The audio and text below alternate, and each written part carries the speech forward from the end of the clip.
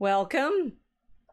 I know that you've been reading The Atlantic, Emily Oster's little op-ed piece saying that we should all now carry on. We should move on and recognize that I don't even think she said mistakes were made.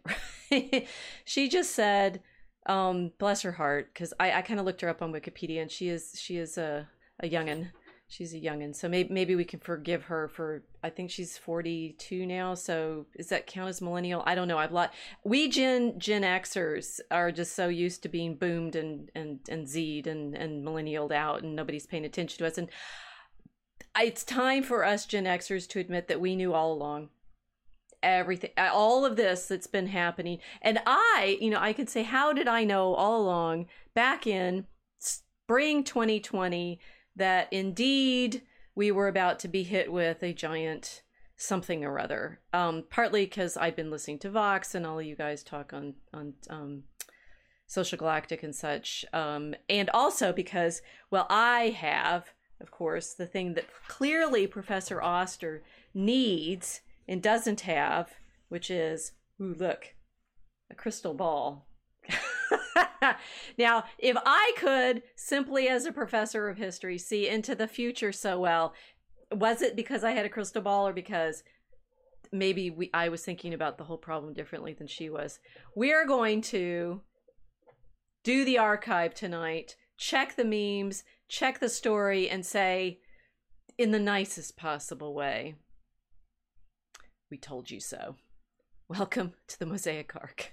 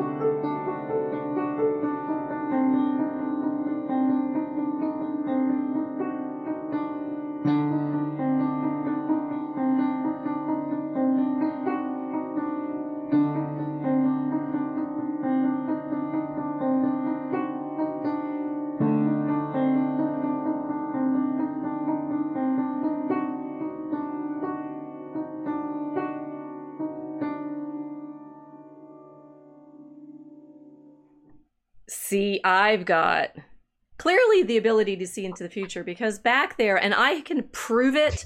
I can prove it.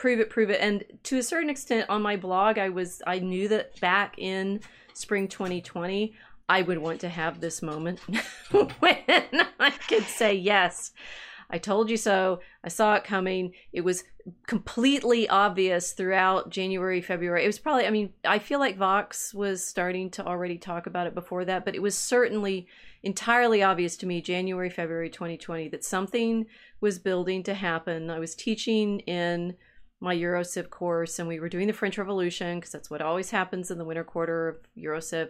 And it just felt like another of those event moments, right? That there's something coming, there's going to be a big event. And so indeed, when everything started playing out with the lockdowns and the 2 weeks to flatten the curve and the masks and we need a vaccine by March or April of 2020, it was so clear that we were in for it. And I can prove it because I'll put all the links on my blog that I was writing at that time. Yeah.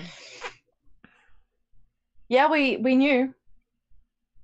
How did we know? I mean, this is so Oster in her Atlantic piece.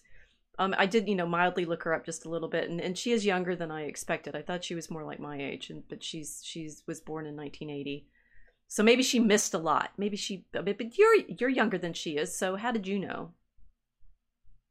That's a good question. Third world experience. Say more. Well, the reflex. I'm gonna fix my volume. The reflex response in Australia, as it was across the world, was to accept this thing called lockdown as a health intervention policy. And as soon as people started to discuss lockdowns and social distancing, I thought, how is this going to work in East Africa? And then I thought about friends, people that I know that are living there, the conditions that people are living in, and I thought, this is ridiculous. This is impossible. You can't lock down people that are living in the Nairobi slums or on the outskirts of Dar es Salaam, Tanzania, where they're living hand to mouth from day to day. I also found it very curious that the president of Tanzania had immediately suspected that this hypochondriac hysteria was going to be imposed on third world people, and they weren't going to be given the options on how they were going to respond to the health crisis in the most appropriate way for their own population. So that's why I was immediately thinking, okay, something is very, very wrong here. East Africans don't have savings accounts for the most part, and I thought, if there is a woman who's raising 12 children on her own and she's going out to farm seaweed or to work in a cassava fields in order to get enough together to put food in her children's mouths, a lockdown is a death sentence for somebody like this. So I thought, okay, so why is this being recommended as a global solution to infection control? It didn't make any sense for me for that perspective. I mean, so I mentioned saying I teach the French Revolution every couple of years, and there's a kind of arc to the way it's not, hysteria is kind of the wrong word, because there's an arc to the conviction that builds as people get into these moments. And it's interesting with French Revolution because it's another of these cataclysmic overthrows of a society, a social structure that began out of debt. Like the French government cannot pay its debts, and that's why they have to call the Estates General. And it's meant simply to be a reform of the financial system, and it turns into, in the matter of months, right, from May to August, storming of the Bastille and the overthrow of the complete feudal system. The dovecotes are I'm afraid, destroyed in that time, and the things that were happening in 2020 just started feeling like it's one of those moments when every day is going to bring another one of these cascading falls of the house of cards. And I've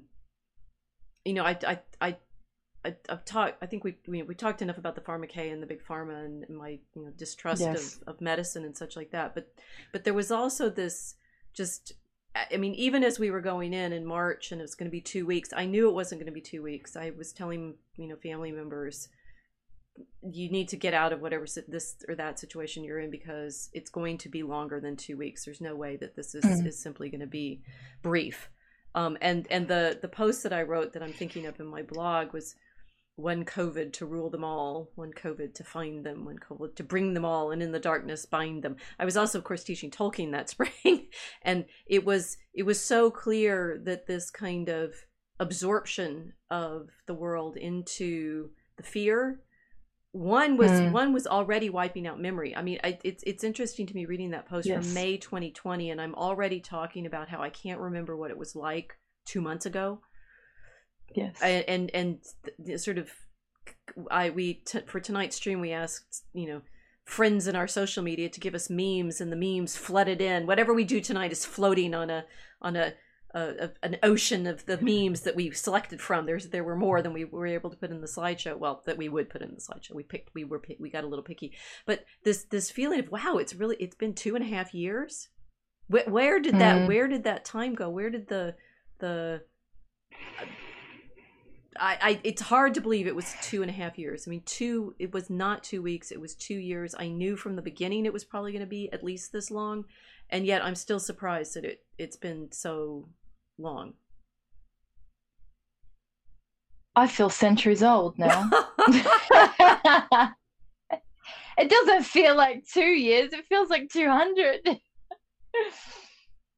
Well, we've been through this kind of time warp, and this was the other thing with the French Revolution. It's like you go from 1789 to 1794, and 1794 was the terror.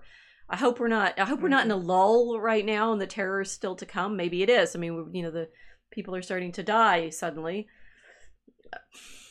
Suddenly, and we have had to restructure governments. The governments are being restructured, although what Marx said famously about history, repeats itself first as tragedy, then as farce. We may be at farce level now, because we're definitely repeating other things that have happened since World War One, and the masking and the vaccinations and the panic that happened in the autumn winter of 1918. And we're also obviously repeating to a certain extent some of the propaganda effects that played out both in World War One and World War Two. But the farce level, I mean, that we ended up with mainly memes thus far for this event. But there's still this, you go from 1789 to 1794, and there's this rupture of time, right? We do this as historians, like, after that it's all different, and it's not. They're not wrong. I mean, there were people that lived through the terror. Not everybody was executed, tens of thousands for sure, but there were people who lived through it, and they find themselves, they're no longer aristocrats, they're no longer had the social status that they did. Napoleon comes in and disturbs everything and rejigs it and rearranges Europe and emancipates the Jews. Yes. And there's layers and layers already, but just in that the world can change in a very short amount of time. Yeah, absolutely. It has changed. It has changed here in Australia to a remarkable degree. What have you noticed? What are you able to notice? This is the problem with if we all have this kind of amnesia, what do we even remember? What have we forgotten that we don't remember anymore? Well, I've said this before, people here are not even discussing the lockdowns. Wow. To me, this is an interesting thing, because for a lot of people, this is quite possibly the most traumatizing thing that's happened to them in their lives. A lot of young people have spent significant percentage of their lives in lockdown in Australia, and yet people are not really discussing it amongst themselves socially. I think there's an incredible pain, and no one wants to touch it. So how it's changed, there is an odd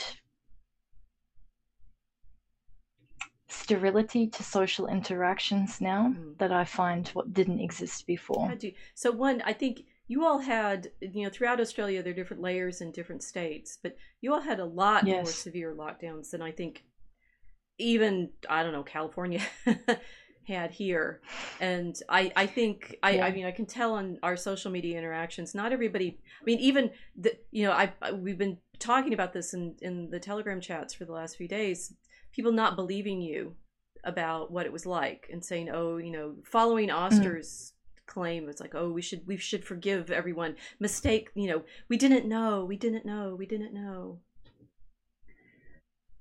I think people didn't realize I was going through it as I was on Telegram talking to everybody, because I didn't talk about it very much while it was happening, unless I was writing about it on my channel. But I don't think people really understand what happened to this entire continent. It was like living through the Red Terror. We previously had a federated Commonwealth where all of the states cooperated as though they're one country. In 2020, the states practically declared themselves sovereign political entities, and the governments of each state began to run the states as though they were completely independent city-states. And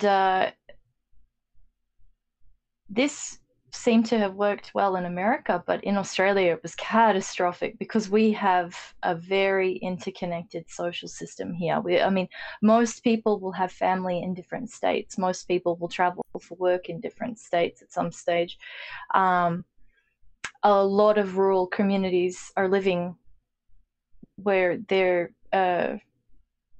their town, village, or their small city is literally on top of state borderlines, and the border runs right through, and they've got to travel across the border for work every morning and then come back home into another state in the afternoon. So when this happened, suddenly people were cut off from extended families, from hospital services, from work, from their neighbors. Just everything was completely interrupted. And for the first time for quite some time, Australians were required to operate as though they lived in a state and not in a country. And they started to talk to us as though we lived in states instead of within the Commonwealth of Australia. And for anyone paying attention, certain states were a little better than others. We had some world-class public health measures implemented, and Australia's got the gold medal for lockdown rates of lockdown anywhere on earth. Like, it was worse than Brazil. And dogs and yeah. I mean, horses being raced. You showed me footage from different parts of the country, so I do have seen some of that. But the kind of, I mean, we had the street protests in 2020, but they had nothing to do with the coronavirus lockdowns. They were about BLM, yes. Right? With the irony of, why is everybody out there in these giant street protests, and yes, apparently we can't go to church. Yes. Yeah. Oh, all the churches were closed. Liturgy was suspended. The priests were organizing liturgies and broadcasting them. They were live streaming the liturgies, but we weren't allowed to step foot on church property for a very long time.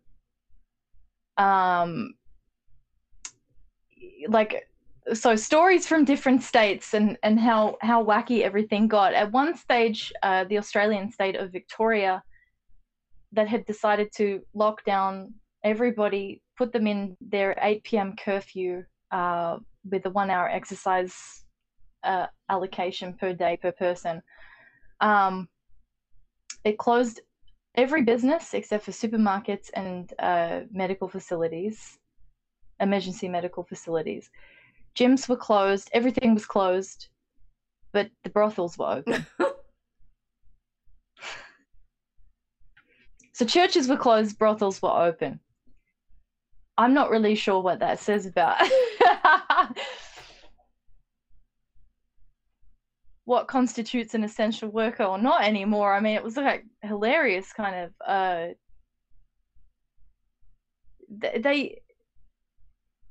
to anyone who was actually paying attention to those kinds of things, and a lot of people they were horrified, because the Christian community just wanted to go to church and pray for everybody to make sure everybody was safe. Right. And of course, a lot of them were quite happy to congregate safely, but they were prohibited from doing this. So I don't really know how you can go and visit a brothel and social distance. Well, I mean, the social distance, sterile. We also knew from the beginning all of these measures were silly. I mean, yes, the masks and the social distancing and we'll just try everything, except for the medicines that people were saying would actually help. I mean, it's like, I don't want to like land too hard on Oster, because everybody has for the last 3 days, and of course, when she let's declare a pandemic amnesty, right? And we have all the headlines and the tweets and stuff that she's put out over the past couple of years. Apparently she got in some trouble by saying, oh, maybe we should open up schools or something. But the claim that, we didn't know, and everybody was just trying out whatever could possibly work at the time. I mean, I've had, um, you know, one of my family members was saying to me, it's like, wasn't it interesting they suddenly had all those stickers to stick on the floors in the airports very, very quickly that all were Yeah. 6 feet apart. And it's like, okay, so the sort of rollout of the containment measures seems to have been a little smooth for something that people were just trying. Oh yeah. Oh, they erected permanent street signage across the country in Wow. Australia. It's still up. Yeah. They're still advertised. No one's taken the signs down, which is bizarre.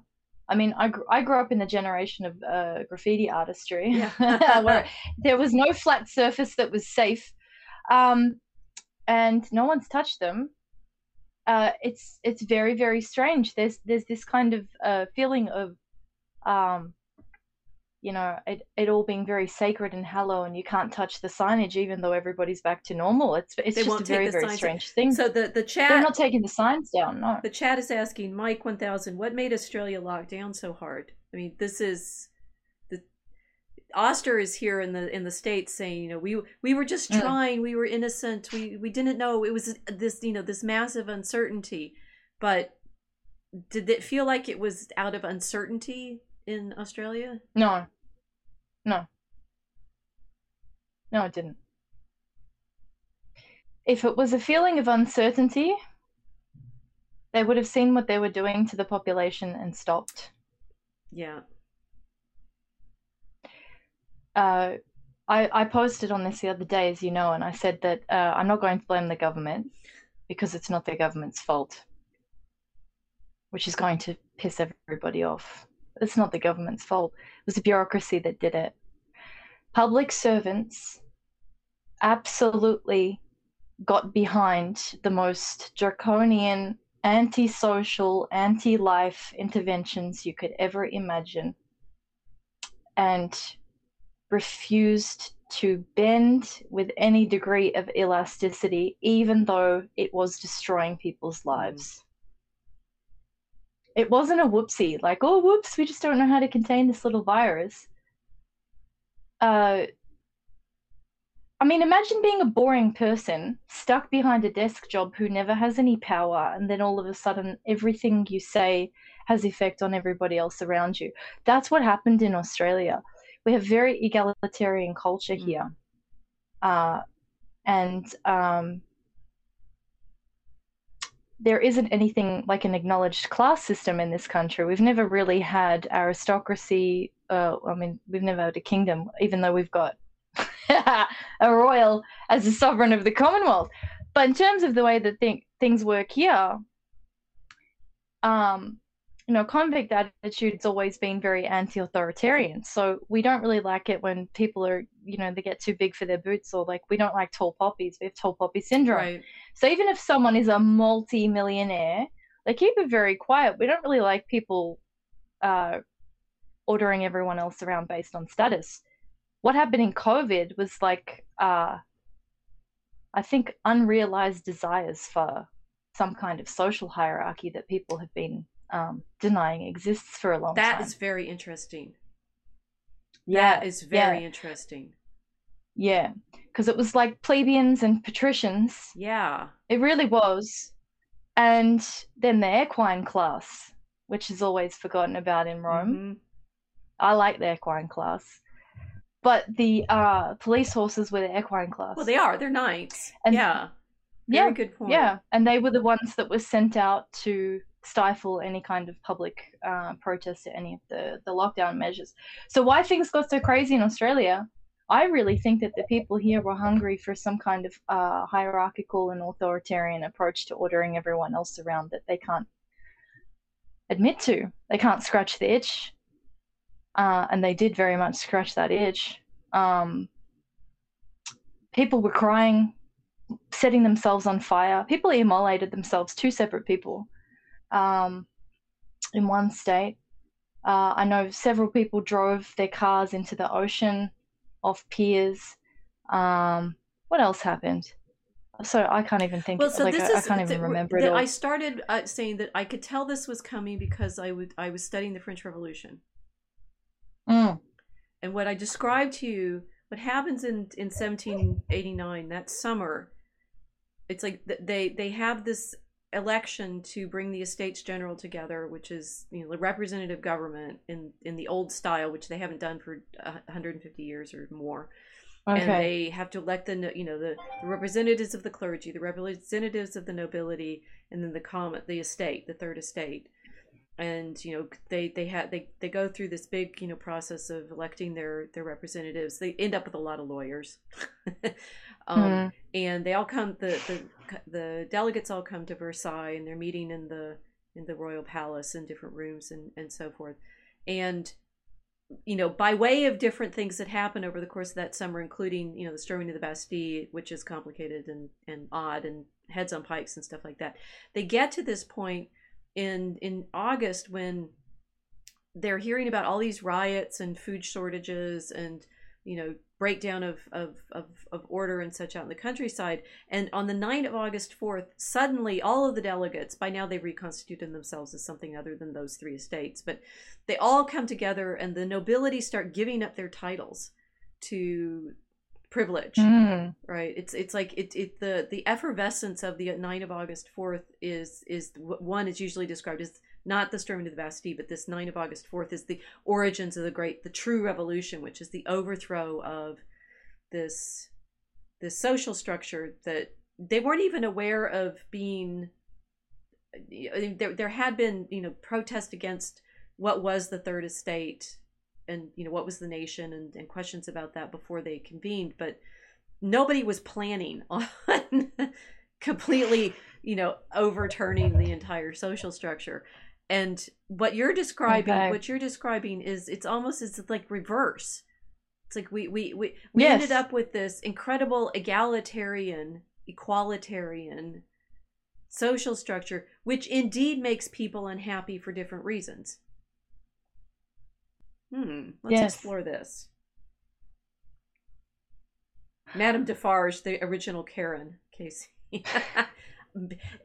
Well, and she's fictional thanks to, you know, Dickens, but yes, Madame Defarge sitting there knitting the names into her knit. I only remember that from Tale of Two Cities. Um, there's something about, it's like we have just witnessed some kind of reorganization of the social hierarchy. Yes. Very That much makes so. sense. And we're watching it with like the overthrow of the institutions of trust in science, in academia, in not so much in business. I'm not sure where we're going with that one. The academics like Oster, we you know, they kind of blew it because Mm. they were too confident in their statistical crystal balls and not students of enough history. Well, we had the most obvious distinction made between the different classes, which was the essential and unessential workers. Mm, So that was the first step yeah. to the segregation. Telling people that they were unessential for over a year. I mean, imagine the psychological effect Right. on being told you're unessential to an entire society. So, again, I'm not really sure exactly how many of the international audience here understand exactly how things dipped from first world conditions to third world. The food banks in Australia were almost completely overrun with demand after the first 6 months, 2020. The lockdowns and the destruction of an open economy and the introduction of the essential economy, it flooded the food banks to the point where they had to close because they were told by police that it was no longer safe for them to operate openly on the street.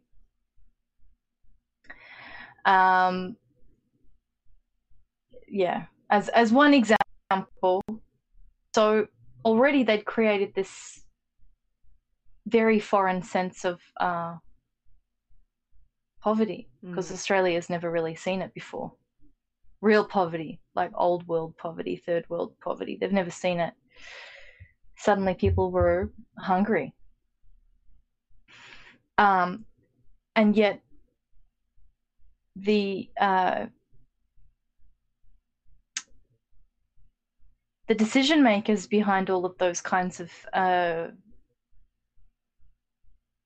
mandates, they did not relinquish their decision to continue preventing them from working to feed themselves. So when I see the Atlantic article, you know, Ulster saying, "We didn't know. Whoops, we're sorry." She doesn't even say we're sorry. I mean, that's yeah. it's extraordinary about that. It's saying we were. I mean, her strong claim was we were operating in conditions of uncertainty, and nobody knew. Well, the food bank knew. We were very certain that people were starting to starve.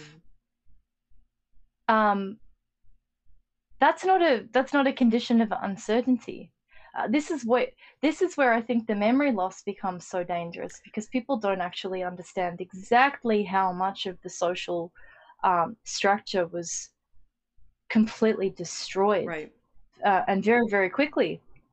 So the food banks knew, and then of course different charitable organizations, they understood it, and then the national mental health telephone lines started to report that their call intakes had gone up, and then they started to report that the people that were calling them, their age had started to go down. They were getting calls from children. Then they started to report the statistics of all of these children that had started calling suicide hotlines to tell everybody that they were harming themselves and they needed somebody to talk to them because they wanted to murder themselves. And when that was reported in mainstream publications, people still didn't discuss ending the lockdowns. Yeah, this is as we're talking about this now, I'm thinking, yeah, we just lived through this. We know what it was. Yeah. I knew how it felt. I was saying I knew from March 2020 that it was going to take longer than 2 weeks. But nothing of the, I mean, and they're claiming it was all about the disease, propagation and worrying about, but we knew it wasn't. I mean, it's like there's an interesting story going around now that I've seen a lot in the clips that come through our university clip service, that that acquired immune deficiency syndrome is actually genetically developed out of in the European populations because of the effect of the Black Death. Are you? Excuse me, are you kidding me? Right? It's like, oh, we're gonna look. I'm looking where the chat is going to be entertained by this, right? Whatever happened in the 14th century in Europeans developing immunity effectively to the Black Death is now going to start issuing itself in the development of acquired immune deficiency syndrome. Way to pretend that you didn't just inject people with something that might have that effect. Oh no, we're gonna have to hurt my brain. I know, we're gonna have to pretend that it's actually medieval.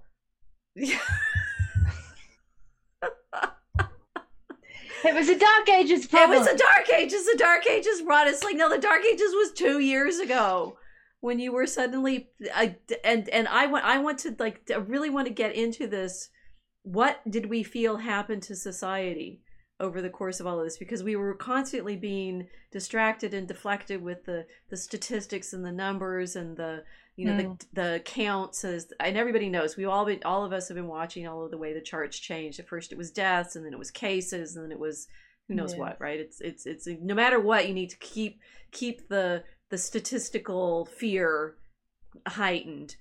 But that, yes, and we did also recognize that there's the debt bubble and the countries that are having to deal now with the collapsing of our economic systems and such, and that was there. But what you're describing is the ground level willingness to participate in this and what that meant for this whole social structure. That's where I focused most of my attention. After a while I had to tune out to statistics because I didn't care. because to me it seemed quite irrelevant when I was looking at what was going on in front of my own face. And this is what people stopped doing. They were following the screen. The screen was telling them the stats, the stats, the stats. These are the numbers, these are the numbers, these are the numbers. I was looking at my country, which now feels like a foreign country. And, you know, I always make the joke we got deported in 2020 and they just didn't want to admit it. Which arc did you get set on? I mean, I think we do have this arc imagery for what we're doing in the streams here, but this feeling of being in this little subset of people that sort of floated off. Yep. Yeah. It was like Gilligan's Island, you know? And then of all of these odd, eccentric, disparate people who'd collected together to say, you know, what the hell's going on here? But so you've got the statistical hypnosis, people that are glued to those numbers. Then I was looking around thinking, this place is hell on earth. Do you guys notice that kids are miserable? Like, everyone looks depressed at best, psychotic at worst. People are pushing each other out of storefronts. They were fighting over toilet paper in the supermarkets. Like, just a basic observation of what was actually happening. Nobody was dying in the street. I haven't seen one body, even though that's what we were presented with way back in 2019. You know, it was like Wuhan, oh my God, the Chinaman is dying in the streets, and it's like there's bodies everywhere, and quick, load them into the ambulances. That's why the Black Death imagery is so important. I mean, the chat's talking about, is the acquired symptom set only to be found in Euro populations? Who knows? I mean, I couldn't read that article, but two, I like this. Mike is saying 6 centuries to create the curve. Yeah. That's like, that we've stretched the epidemiological argument to be outside of the band that we were being trained to pay attention to here. But they wanted it to be like Monty Python, bringing out your dead with carts of dead and yep. I mean, that's what it was presented as in northern Italy as well. You know, my friends in Italy, they said, oh, you know, have you seen the footage? The nonna, she's being loaded on the trolley and in the hospital, and they're, you know, all these old Italians are all getting loaded into, you know, ambulances. Well, I was thinking, hold on a second. Italians, like Greeks, when they're old, really like going to hospital. They'll call and they'll go to hospital. It's like a day spa, okay? I know this sounds harsh, but it's a cultural thing. I'm going to die, take me to ambulance. Right. So there's that. There's also the fact that they're old already. We don't know why they're being loaded in. So I was like, okay, that's what the media is presenting to everybody. It's all these people getting loaded into ambulances and dead bodies on the street. In Australia, nothing. Crickets. Nobody collapsed. I didn't see a single person collapse once of anything. What I did see was a lot of people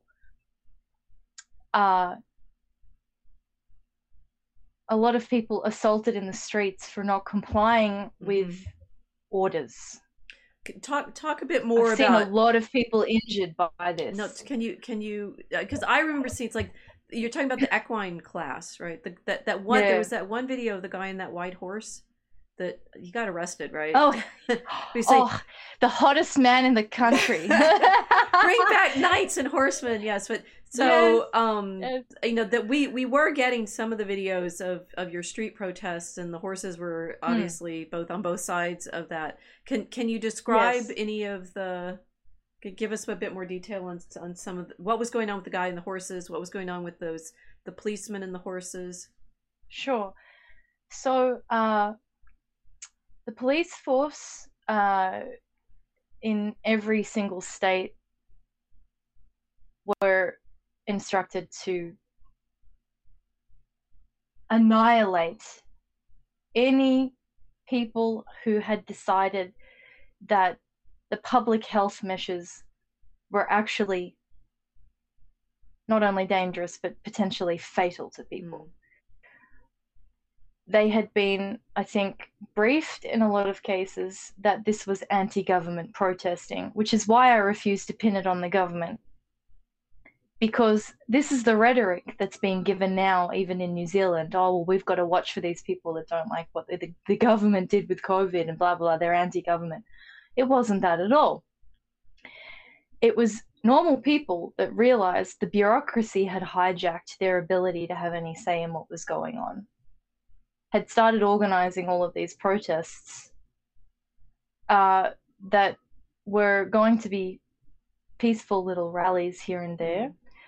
But they were immediately met with armies of stormtroopers.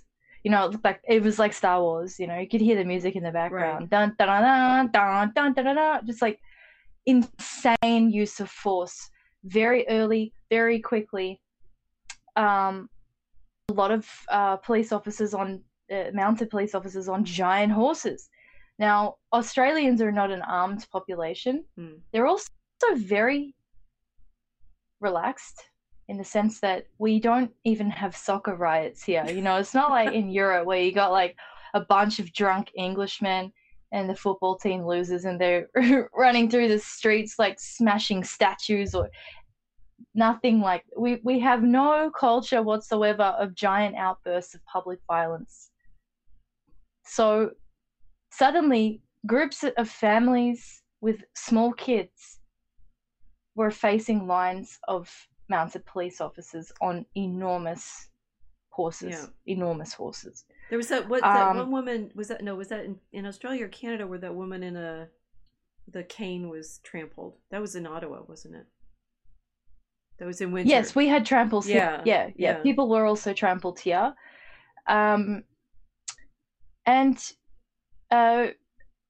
You know, from the perspective of a lot of us that were sitting down and looking at this, we thought, hold on, this is inappropriate use of force. There is no threat here to public safety. Because if you were actually scared of getting infected by something, you would stay inside. You would not go and meet the infected super spreaders in the streets. Right. You would all stay inside and avoid the contagious vectors or whatever the hell that they'd been reclassified as. I'm having so much trouble as we're talking about this, feeling like it was real. Yeah, it's so interesting. It's strange. Well, because all of these Aussies rock up and then they're met with an enormous show of force, suddenly they're realizing, hold on a second, we're now in a kind of combative mode against our own police force. Whereas previously,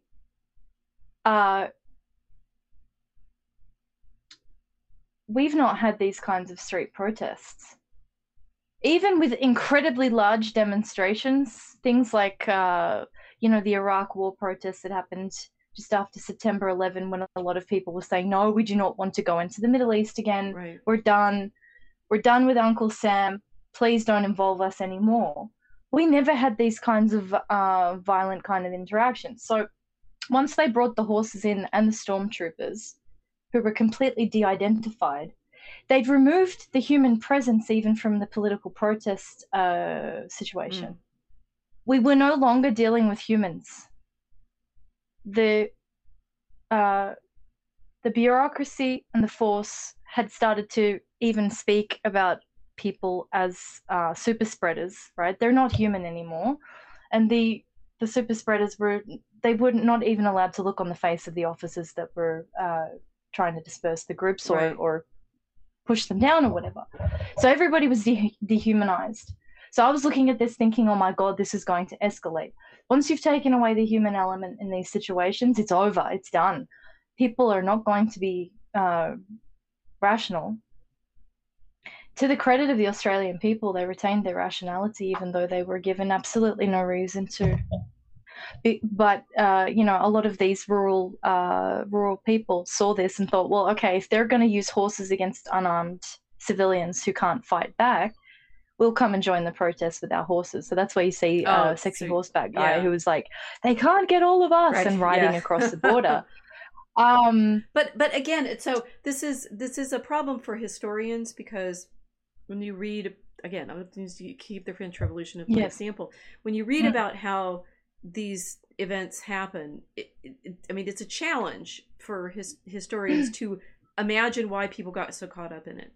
It's like, how do you, I mean, Madame Defarge, right? How do you end up with the French setting up in the middle of their major city, Yes, a place of execution where they, on a daily basis, march people to the guillotine and chop their heads off? That is like, I mean, it's up there with the Aztecs, making their mounds of skulls and things like that. And you're saying, yes.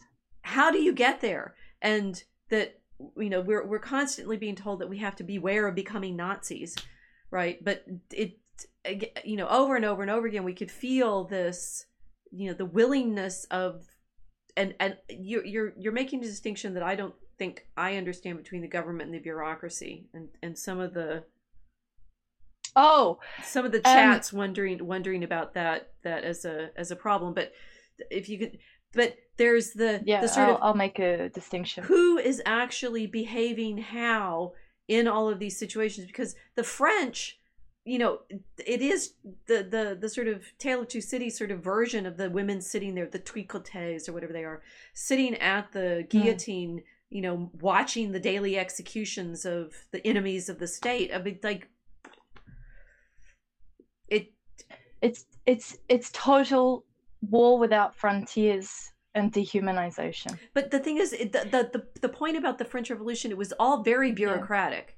Yeah. They had constant meetings about all of this. They have one of the texts that we use for the courses when they're debating over. They've captured Louis, who was trying to flee and was in fact trying to organize counter-revolutionaries against them with the monarchs of Europe and so forth. They capture him, and they have these long debates about, first, whether they can have a trial, and then whether, when they have the trial, whether they can, should they execute him or not. And they're sort of weird discussions, because they're clearly going to kill him no matter what, but they have to make sure that they vote correctly for it. The kind of, it's this, the bureaucratic, assembly level democratic insanity of procedure. You're going to go through all of the correct procedures. Oh yeah, yes. Well, procedure's not human; it's mechanical. I mean, this is how they assuage their guilt, and for being complicit and for colluding in human destruction. Because you say, okay, I was following orders, I was following the procedure. We did everything in a committee, so it's okay, right? Right. If it was rape by committee, would it be okay? People in these bureaucratic mindsets tend to get into this headspace, which is why I'm saying it was a bureaucratic tyranny and not a governmental tyranny, because our members, our members of parliament, they're the government. They've been elected. We haven't elected the bureaucrats. They're just there. Okay. Our elected members of parliament did debate. They debated publicly. Some of them were obviously absolutely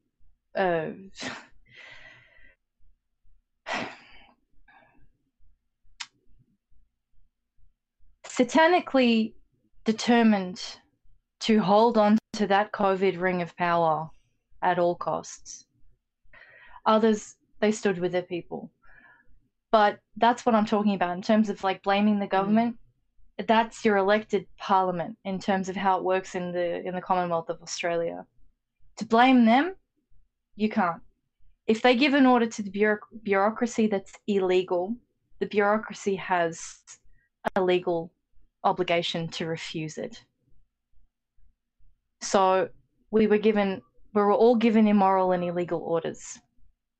I think the maxim in law is, the precedence of what's permissible by law is that if something isn't constitutional, by definition, it's illegal, and therefore you can't enforce it, because if by enforcing that law you're breaking the greater law, then what you're doing, you can't do it. Right. So Australians sort of forgot this because everything became about process and procedure instead of thinking, hold on a second, are we operating by rule of law? Which which in my mind, now that's the rational process, because law and the rule of law requires rationality and an understanding of the human being as a whole, complete person, not as a unit that can be shuffled around in a kind of mechanized industrial factory system. The bureaucracy here spoke about everybody in that numeric, statistical, industrial, and process, assembly line way. And so when everyone started to think about everybody else like this, well, that's how suddenly everybody started to get very scary. Because it's not people that aren't following mandates. It's potential numbers. It's potential numbers, right? It's like it's the statistics of the death that have to turn everybody into numbers, which de-identified. Yeah, they were matriculated. I don't know if that's the right word. It's probably not the right word. But as I noticed how people were talking about things here and how people were talking about their own friends and family, like it split entire households in Australia. Right. There are people now that are not talking to each other. I mean, there are a lot of people now I'm not talking to, or they're not talking to me. It goes both ways. We may never speak again after what's happened. It's a kind of Rwanda level hush-hush about everything that happened, but essentially it was a tribal kind of element to it as well. Well, it certainly had. I mean, in the States, we had. I mean, families got broken up in the same way that happened in the Civil War, in the sense of,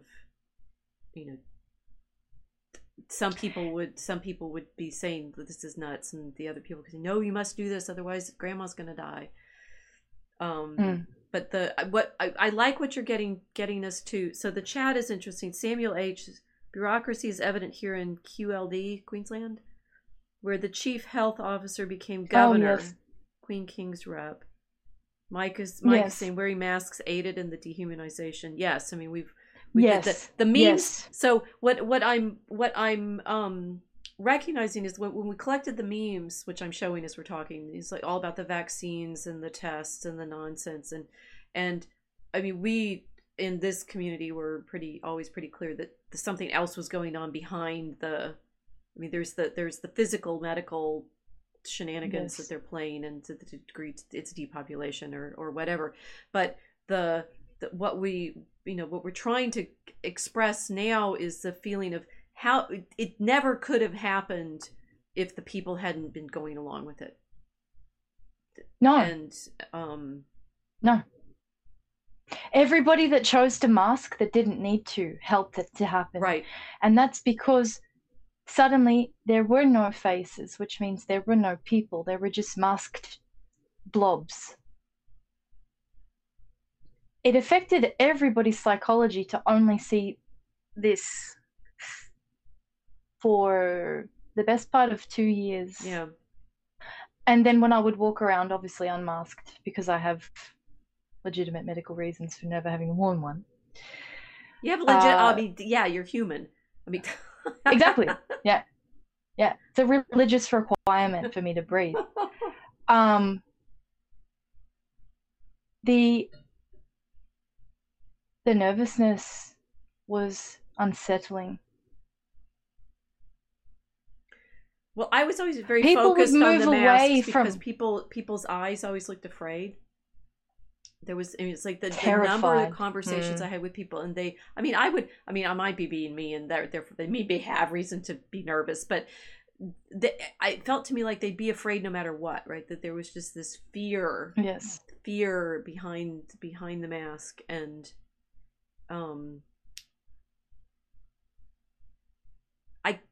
even if it's not a fear of infection, it's a fear that they're going to catch refusal, right? To be associated with somebody who refuses. That's dangerous in French Revolution conditions. Oh, yeah, I think I said something at some point about, we're all wearing the cockade now. I mean, whether you have to wear the mark that you're one of the sans-culottes, you have to wear the mark that you're with the Republic, you have to wear the mark that you are.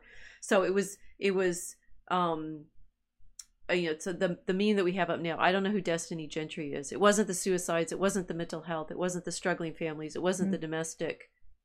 We had a movie violence. It wasn't the developmental delays. It wasn't the closure of businesses. It wasn't the extreme poverty. It wasn't the side effects that finally shut it all down. It was the polls.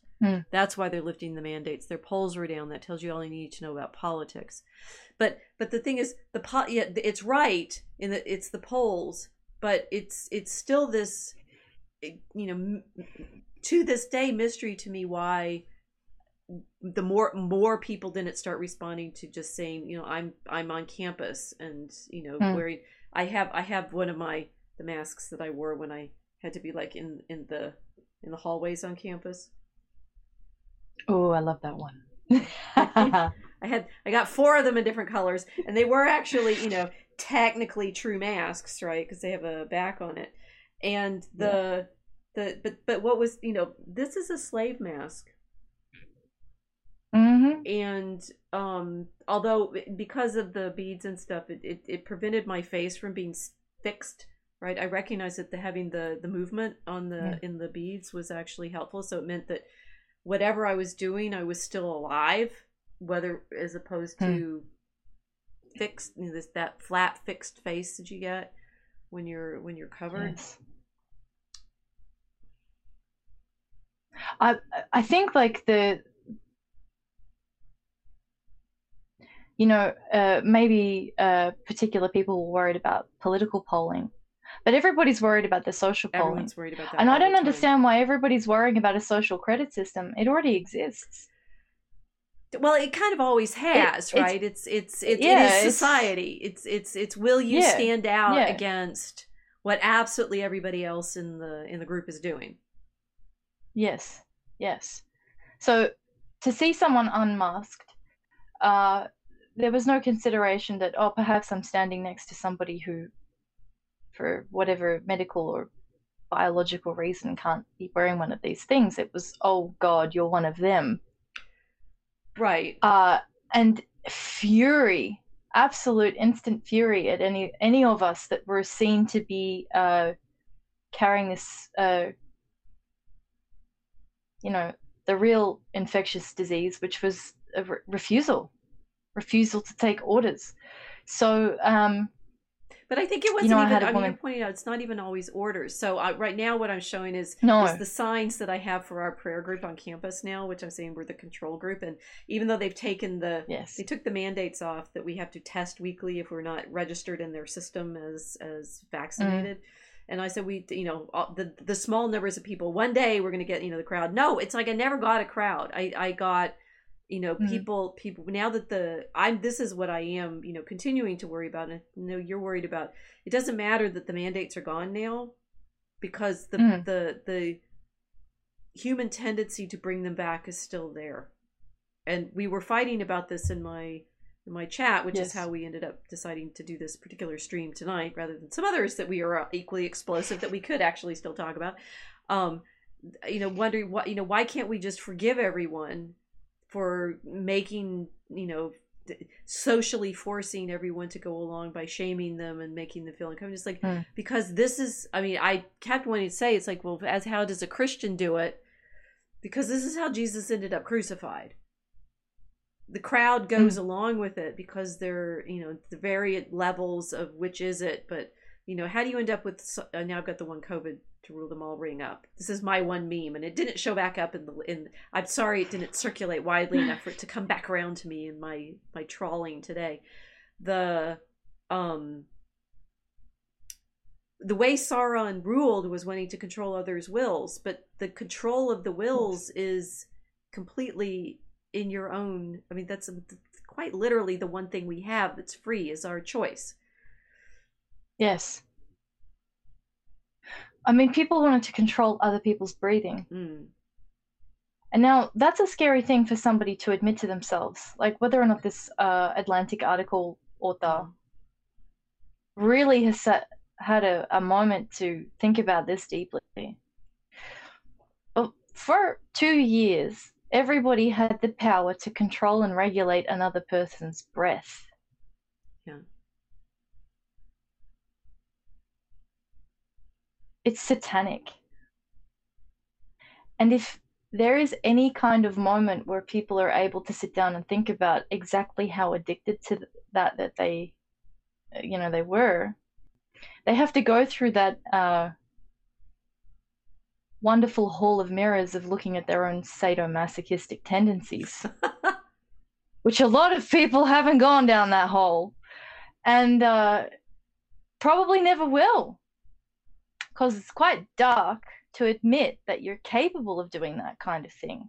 So again, it's like, oh, it was a mandate. It's a mandate. We're policing the mandate. We're enforcing the mandate because it's the rules, because this is what everyone needs to do.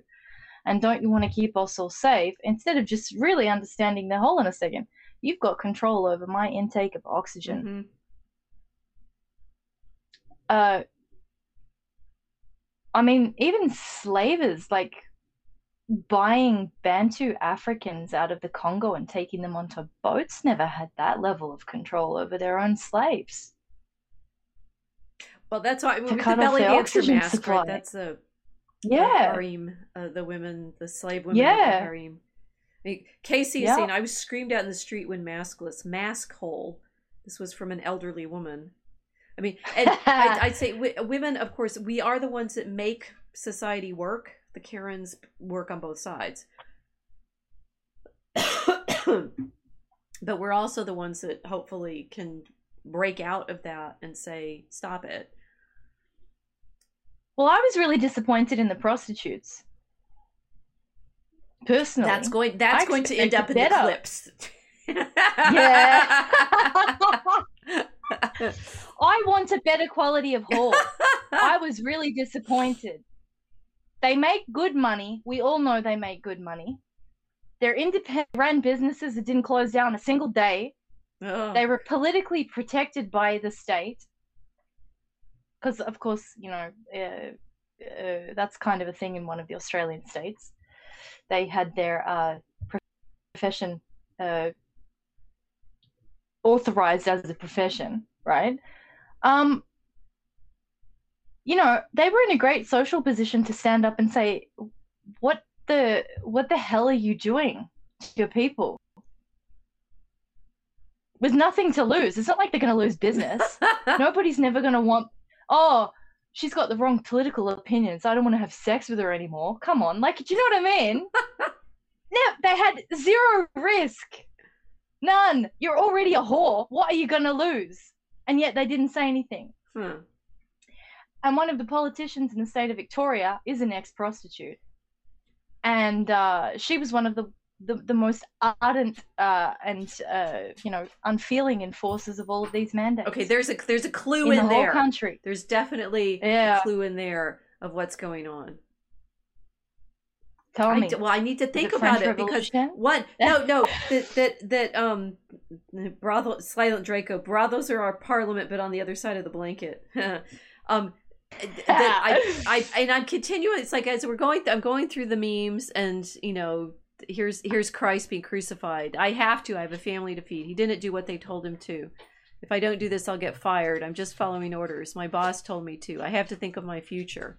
Right? That's a classic. It's a modern picture showing the crucifixion, but it's a classic medieval understanding of, our sins did it.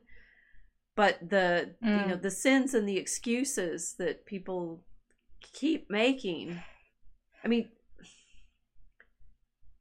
and I know, and I wrote about this. I remember it. I've lived through it. I am really upset that the feeling of what we were fighting has dissipated, because I know it's not gone. I know it's still somehow out there and can be activated again. People need to understand what they've done to the younger generation. I think that's where it's going to come from. It's the only way. It's the only way I can see everybody pivoting from complete denial and getting activated again.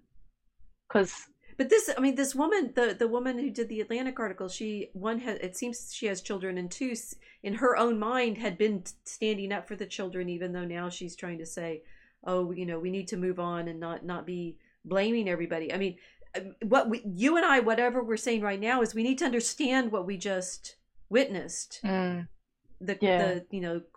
quote civilization go through. I mean, it's interesting with Jesus's crucifixion because, of course, that was the peak of civilization in the period that he lived, that he became incarnate in. It's like, this world empire surrounding the Mediterranean, the most, advanced law and tech and communications and,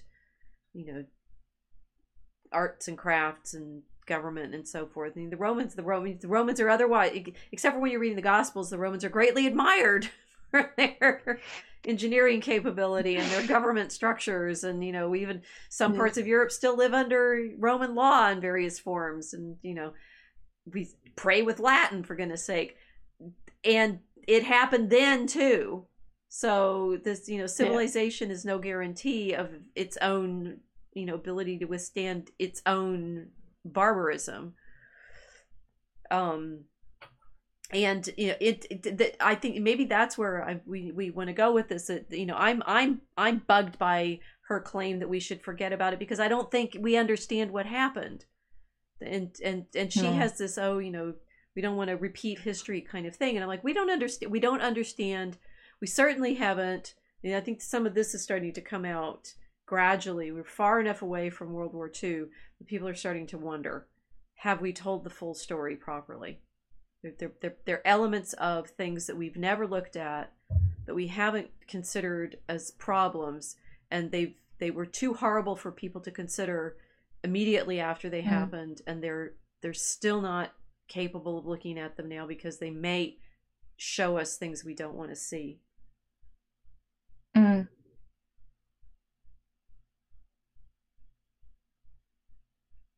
No one sees themselves putting on a uniform and trampling children in the street. I don't know. It's just it's a crazy thing to describe. I see people here very differently now. There were parents with prams, little like wheelie pushy things that you put your babies in, and they were running from semi-armed police officers, during those protests. And you were kids got pepper sprayed mandates, right? You're protesting vaccine mandates. It was the lockdowns. The majority of the protesting that happened in Australia was against the lockdowns, because the lockdowns were indefinite. There was no end in sight. They kept letting everybody out, then announcing another one, putting everyone back inside. But you're saying nobody was dropping dead in the streets, and you'd have those big street protests, and you wouldn't have another Black Death. I mean, we had never had any Black Death. There was no Black Death. No Black Death was involved. Yeah. No, it was the numbers. The numbers say we have to go inside. We have too many cases, so the numbers were too high, or we're expecting another surge, so we need to circuit break. They called it a circuit breaker. I mean, it was a soul breaker.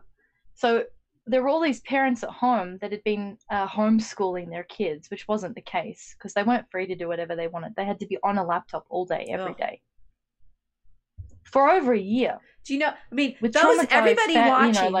There's a number of you, right? It's really hard to stare at this camera and sit within this frame and perform for this. It's like you're sending your soul attention down a fiber optic cable. You're minimizing yourself into this photon. Yeah, it's actually quite stressful. Yeah. They did it for stressful. They did it for 6 hours a day for over a year. And this is with no social contact, no physical contact. I mean, it's a kind of deprivation. You look at the I compared it to the story of those Romanian orphans, during that kind of weirdness in Romania, and they held all of these kids that had been adopted and put in these orphanages. So their basic needs are taken care of, but they just don't have the love vitamins and the human touchy-feely stuff. They all end up because they've been deprived. So all of the kids in Australia are going through some kind of similar situation where they're being deprived of things that are basic psychological and spiritual nutrition, and losing their minds. So the parents say, okay, well, we can't handle it anymore. You have to stop the lockdown. So when people are looking at footage of protesters in the street, running, being chased, being they were hunted, Mm-hmm. basically. I mean, there were helicopters in the sky patrolling suburbs all across the east coast of Australia, making sure that people were not out disobeying the lockdown mandates. But this is the reason why people were in the streets. They'd done over 12 months in lockdown. People couldn't handle it anymore. Okay, and the And more nobody the was more we talk listening. about this, it was like I cannot believe it happened. Mm. It lasted so long, right? I guess at Yeah. the time, what we were Yeah. being told we were waiting for the vaccines. Was that how was it that we managed to? And always this terror of if you let the lockdown shut down instantly, the Black Death is going to hit, and we're going to Yeah. end up in Yeah. bodies in the street. Everybody's going to drop dead. So during this time, I say, I just spent. It says, so those of you on my social media, my blog know I just spent the last several days with my cat dying. She was dying. 2 years ago, at about this same time of year, first my dog died, and I put her to sleep, so that happened a little faster, but she was dying quite rapidly of a blood disorder, which is kind of weird and strange.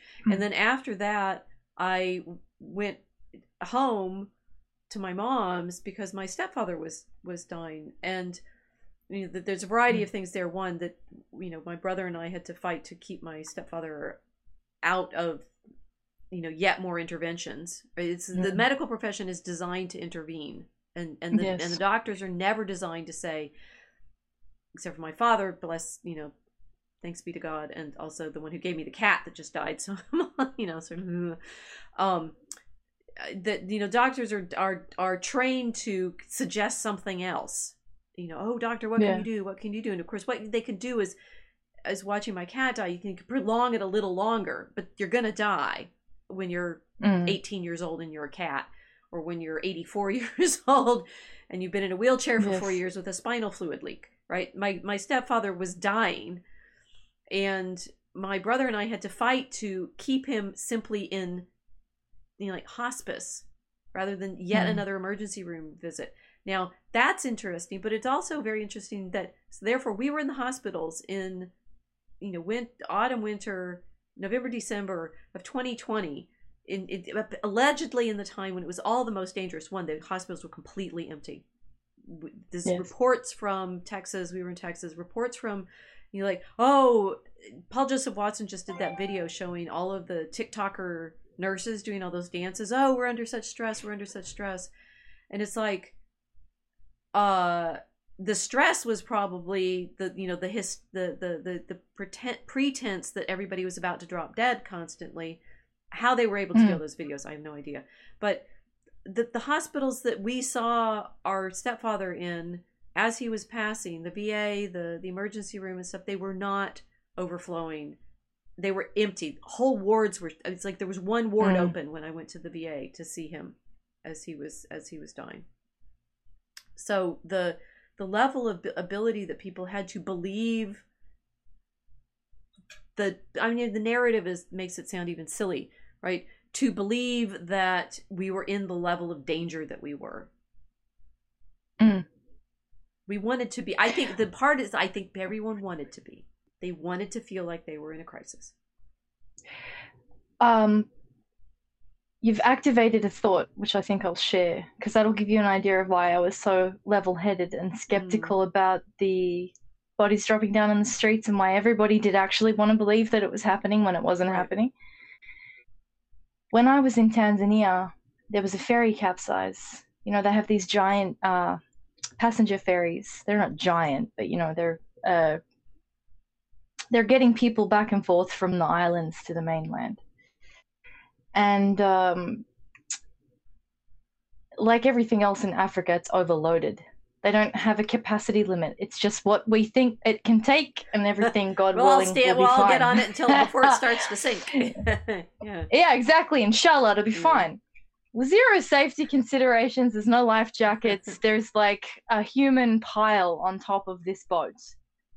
And anyway, I forget the year, but while I was there, one of these boats capsized in the middle of the night on one of its like longer journeys across this particular channel of water.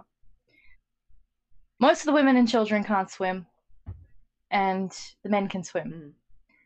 So, well, if they can swim. Anyway, I got a phone call in the morning from a friend of mine who was a doctor there. His wife's a nurse, and they had another friend, another acquaintance of mine. So they're all doctors. So the first thing they get is phone calls that this has happened. He called me and he said, "Do you want to come and have a look?" People can think this is quite macabre, but they were offering me to come, have a look, and also help out because, you know, at the time it was like whoever can help is going to help. There's no emergency services. I said, sure. When a ferry of 2,500 people capsizes, you end up with a lot of evidence of death everywhere. And in a country like that, it's not hidden and it's not, you know, cordoned off. They don't put sheets and things up to hide it from everybody. So can you imagine 2,500 people dying in a single capsizing? I mean, it was obvious that there was a lot of death everywhere. And in that kind of environment, people are much more calm about it than you would expect. Because I think in that culture, they're still very aware of death. It's not kind of tucked away. They live with their elderly. They see the dead. You know, it's just a completely different approach to everything. That's what I was expecting when everybody said we're being hit with COVID. It's coming. It's going to kill everybody. I thought, okay, this is what it's going to look like. I've seen this scene before. Right. I was in a hospital in Tanzania when a ferry had just capsized, and it was full of people that were surviving or had just failed to survive, partial drowning or whatever had happened to them during the night. So it's messy. There really should have been bodies on the streets, Doc. So well, I think so. This is good. Expectation. One, there's two ways this go. One, the meme right now is Saruman looking at his orc. CDC director circa 2025. Do you know how the Vax first came to be? They were human once, tricked by the dark powers, injected and mutated, a ruined, terrible form of life. I mean, what Tolkien understood and what the elves actually are proof of is the problem with the desire for immortality. And the Númenóreans, yes. if the Rings of Power had actually done something good with the story and dealt with the lust of the Númenóreans for eternal life, which is why they end up drowning their own land, versus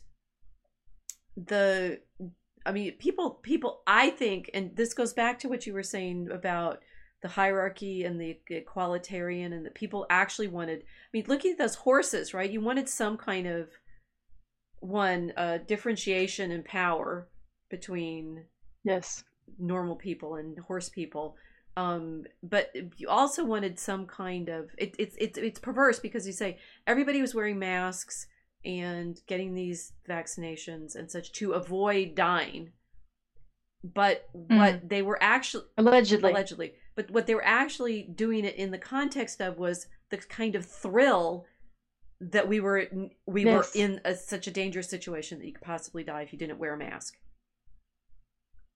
They wanted it. They actually, I got that sense. I mean, I certainly got that sense talking to some of my family that they wanted that level of potential danger. They never scratched the itch. There's a lot of people that should have moved to the third world. Or, see, they're just like, and I say, you know, I'm a fencer. I get, you get stabbed on a regular basis in practice. You know what it's like to have someone, it's like you've got your adrenaline going. Life actually matters because you actually have something to fight. I mean, we don't have enough adventure. We simply don't have an adventure and trial and challenge. And it's I mean, I think it is kind of that simple. If people are bored. I think you're right. sounds really strange, but I'm going through all of the people that were kind of responding to the mandate and to the lockdown and the curfew, the imprisonment. We were imprisoned. Oh yeah. I've been imprisoned, which is why, you know, the Atlantic suggestion that we just like give amnesty and forget about it. I mean, imprisonment, it's kind of hard to forget. Right. But yeah, a lot of people were bored, and then everyone that was protesting, I mean, we had stuff going on in our lives that we didn't need any additional thrill added on top of, you know? Like, you realize, oh God, this is the only thing that certain people have had to worry about for a very long time. Like, seriously, this is first world problems. It gave them purpose. I mean, it's a sort of, you know, to follow the protocol. It gives you meaning and ritual and things like that. Yeah. But people love an emergency. They always, and when you're talking about the ferry disaster, right? It's like any kind of emergency. Suddenly, one, you have an excuse. This is what I wrote about in the blog, the COVID ring blog post, is it gave everyone an excuse not to do other stuff, right? It's like, oh, the virus, so I can't do anything because of the virus. Oh, and that back in 2020, that was all of my colleagues, all of my campus colleagues saying, oh, the virus, and they would be very gloomy when we got on Zoom calls, but I could tell they wanted it that way. They wanted to have something to be terrified of. Yeah, it's really strange. I just don't. We need to be chased by tigers. I don't know. I mean, it maybe is that's true. it. People need to fence. People need to fence. People. I will say it's interesting. So Chicago was, I do remember we did have some pretty insane months, right? It's like I couldn't go out to eat for my birthday because I couldn't get in the restaurant without papers. Really was Lori Lightfoot, Chicago. Yeah, the most dangerous thing you can do is dine. No, but it's. It's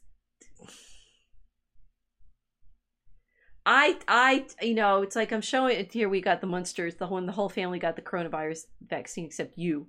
I suppose I'm the pretty blonde now. Here's Kermit getting fat, March 2020, March 2021, and not going out. It's this weird kind of blend of, being afraid to do anything and desperate for something exciting.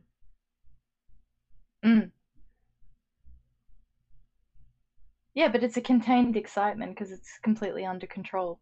Yeah. It's like an amusement park, except for when you get crushed, when you're at Astroworld. Yeah, the roller coaster. Let's go again. Let's go again. Let's go again. Yeah. Bitch, we've been in lockdown for 12 months. I'm done with the roller coaster. Yeah. Again. Yes. Like, oh my God, can you guys find some other form of entertainment for the love of God? You're actually destroying our lives. No, but there is an adrenaline addiction to this kind of. Yeah. And so that's why I say, it's like whatever. Oh, it was junkie behavior. Oh, totally. It was junkie behavior. It's totally junkie behavior.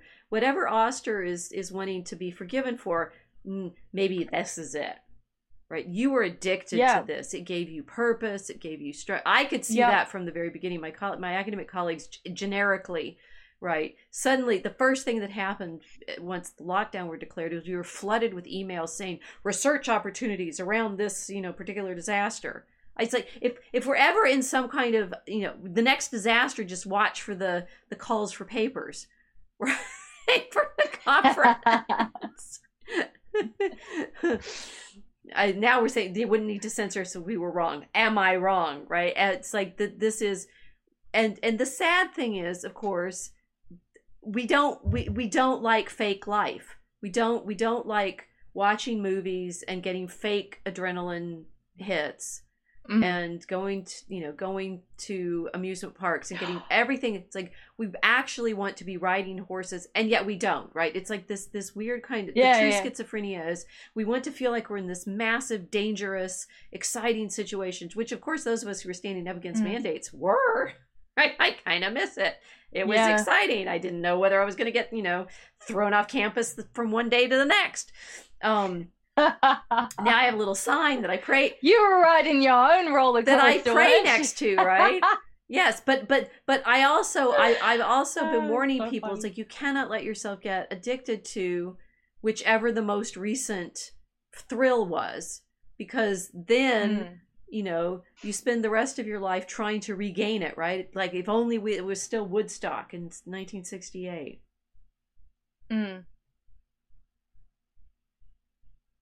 Yeah, I don't need a redo of that. I'm good.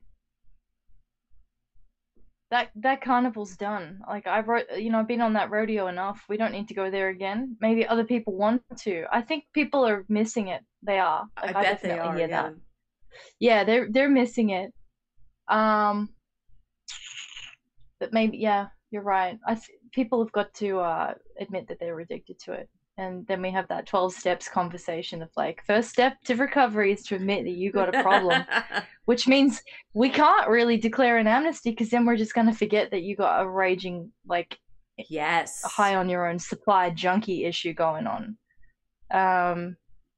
Which is not good. That's what so we've got the FDA and drug companies. When it turns out the FDA approved drug causes cancer, oh, it's my bad. They don't want to say, oops, my bad. Even that, right? Yeah. Because they don't want it to go away. I think the generic they that we're sort of pointing to, it was too much fun from their perspective. I know it was. I could tell it was at the time. And of course, I got some entertainment out of wearing my belly dancer mask on campus. These, I don't know whether I missed them, but fabulous. It was. It had its moments.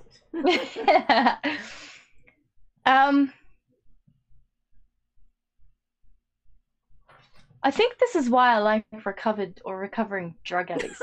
I've really enjoyed Russell Brand's take on this, even though people always insult Russell. I like Russ because, he's a recovering drug addict. He understands addiction mechanisms. Right. So it was calming to listen to him talk about it because the way he was describing it, a lot of people, right wing say, it's just like kind of crazy hippie leftist who just like wants, utopian socialism, blah, blah. But no, he saw it. He saw how people were behaving. He described it. It's like this craving that everybody has to satisfy. Yeah. Australia had a raging addiction to control mechanisms.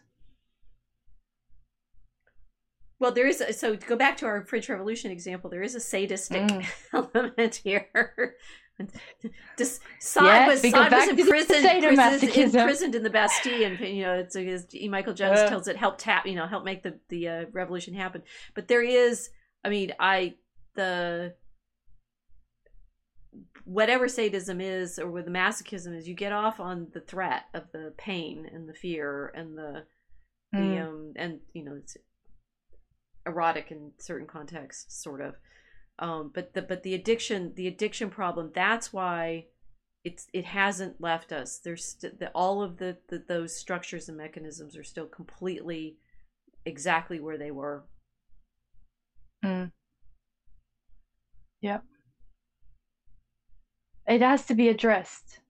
Because if that, like when they were calling it the circuit breaker, but if that dopamine circuit isn't interrupted with discipline and rationality, there's absolutely no way of being able to measure how people are going to respond if it happens again. Because now, like any other addicted person, their dopamine circuit is already wired to chase the dragon. Oh, no. Yeah. Oh, no. Yeah. So this is where I'm sitting here going, all right, you're all acting really normal now, but I saw what you were like in the last 2 years. Right. I've seen parties like Travis Scott level. Like, this is why I was comfortable, because I've seen a lot of dead bodies, and I've seen people like collapsing when they're partying and everyone kind of ignoring it, and they continue, or they don't ignore it but they still continue, like these kinds of situations. Right. So I've seen what like really well wired dopamine circuits are capable of ignoring. So now I'm sitting around looking at all of my friends and family and neighbors, and I kind of think, okay, so you've been wired for this. Yep. Yeah. It has to be discussed. It really does. We can't let it go for this reason. Well, whatever kind because you know, of, like, so the generational problems, right? It's like the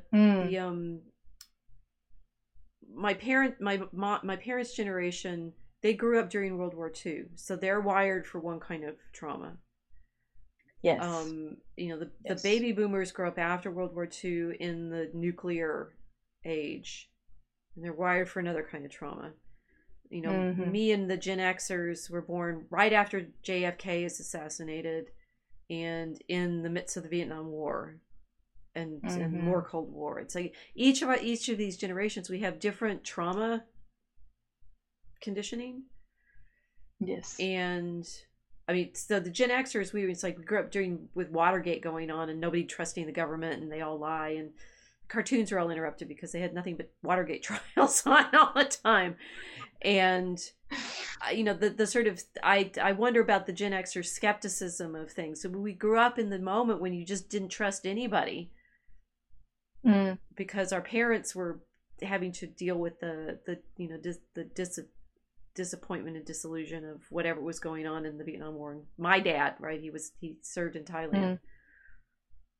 We've all been trauma trained at some levels, and it's going to hit people of different ages in different ways according to the arc that we've lived through. This is why, to go back to you know, Marx and his, you know, history repeating itself, it repeats because the generations grow up, and then you either try to recreate whatever it was that you remembered from when you were, you know, teenager, and you reactivate it. That's what we see the boomers doing, right? Nancy Pelosi never left high school.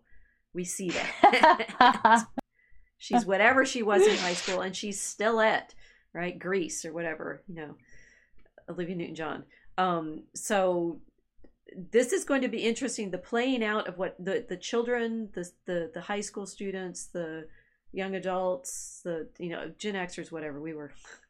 Yes. We're sitting here going, yeah, right, seen it again. What are you gonna do? Our parents all got divorced. We got like ground zero of certain levels of trauma. Yeah, we've got a lot.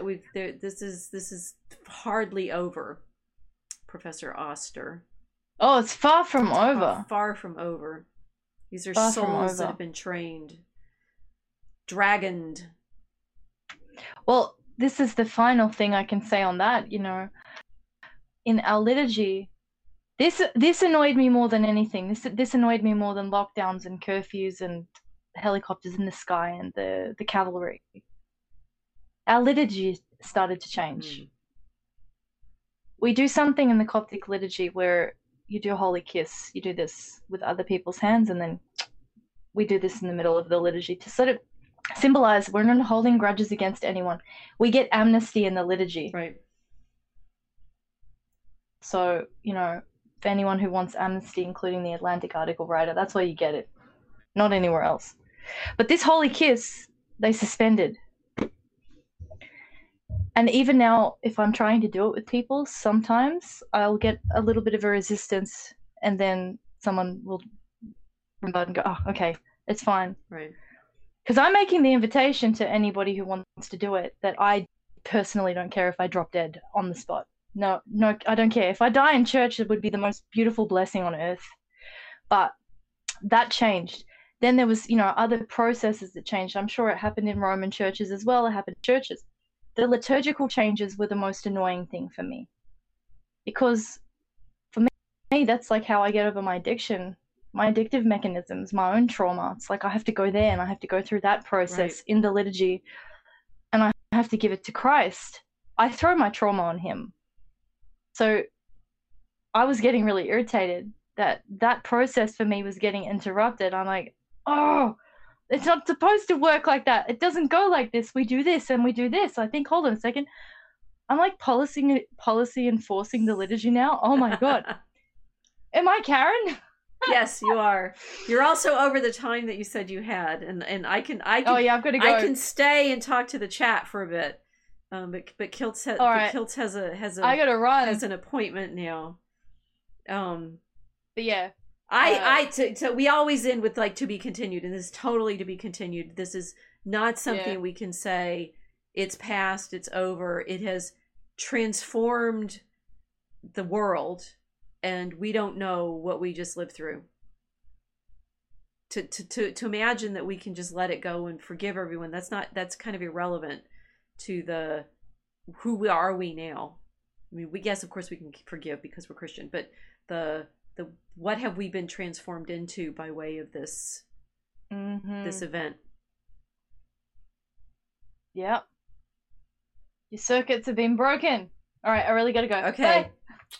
Chat, I'm still here if you wanna talk about other stuff. I got some more memes. No, that one's boring. I'll cut. So, chat. Buzzsaw Bear, I have no shelves in one of my bathrooms, made a tower on the back of the toilet. I think you guys are talking about toilet paper now. Casey was saying people were hoarding toilet paper enough to build towers in their living rooms. The toilet paper hoarding was that, so, you know, we're still sort of stuck with the supply chain history.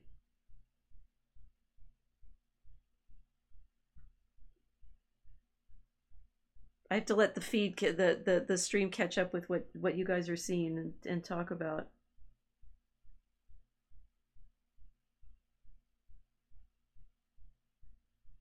Okay, Buzzsaw Bear, I'm not surprised they let her wear that as a mask. Surprisingly, nobody ever said anything, right? It's like this is what was interesting about the mask rules on campus. Was this was perfectly fine, and I actually wore, maybe not that one because it's purple, but I wore a black one that I have to the inauguration of our new president. And again, the staff who saw me going into the chapel with the masked faculty and everything around me tended to just say, "Oh, that looks lovely." So I think it was the performance level, the kind of theater of what we were and who we were was very present throughout this whole experience. So Silent Draco says supply chain issues means people now notice how much industry got offshored. Oops. Yes. we're very much really in there. Casey, the rules were always about control. That's why no one questioned you about its quality.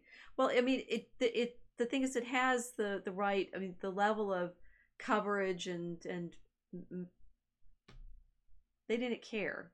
What they wanted was to make sure that I fit their category of rules, which was wear something over your face. Yeah. So, the mask, that is, yes.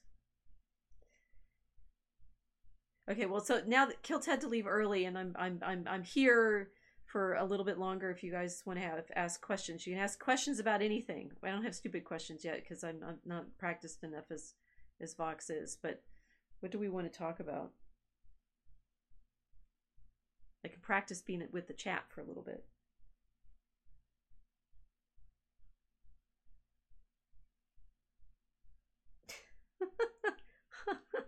I don't think you're focused, Buzzsaw Bear. Masks are great for relationships, then so again are light switches. Well, we did have in the with the images. I still have Kiltz smiling at us as she disconnects. Couples should wear face masks during sex, new study insists. And this I did notice in some of the way the done with the jokes. Okay, Buzzsaw Bear. In the memes that people were sitting, I couldn't tell whether they were jokes or they were satire or actual, like this one, couples should wear face masks during sex. Who said that? How could that have possibly been real? Or, here, Gavin Newsom, as COVID-19 cases and hospitalizations continue to rise, 30 counties will now be required to close indoor operations for fitness centers, places of worship, offices for non-critical sectors, personal care services, hair salons and barbershops, malls. How are these real? And, if Lewis says it's, the tyranny of exercise for the good of its victims. That's what Kiltz and I are trying to talk about. It's like, exactly how do we end up again? And Solzhenitsyn can say it all he likes, right? The line of good and evil passes through every human heart. We still haven't dealt with that line, and we only look at it at the degree of like, oh, if you end up in gulags, and oh, if you end up in concentration camps, and oh, if you we did it every single day we went out and did or didn't talk to each other over the measures that were being taken for our own safety, for our own good.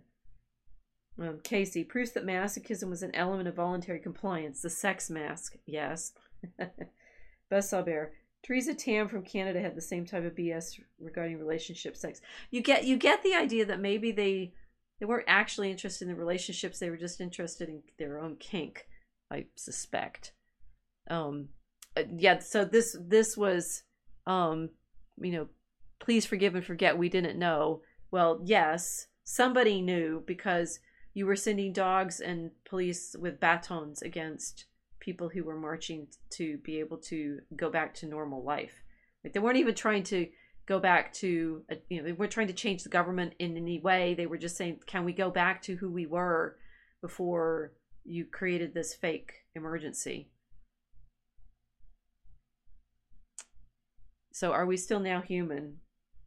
Casey, we still haven't dwelt with the trauma of the First World War. Is there any hope?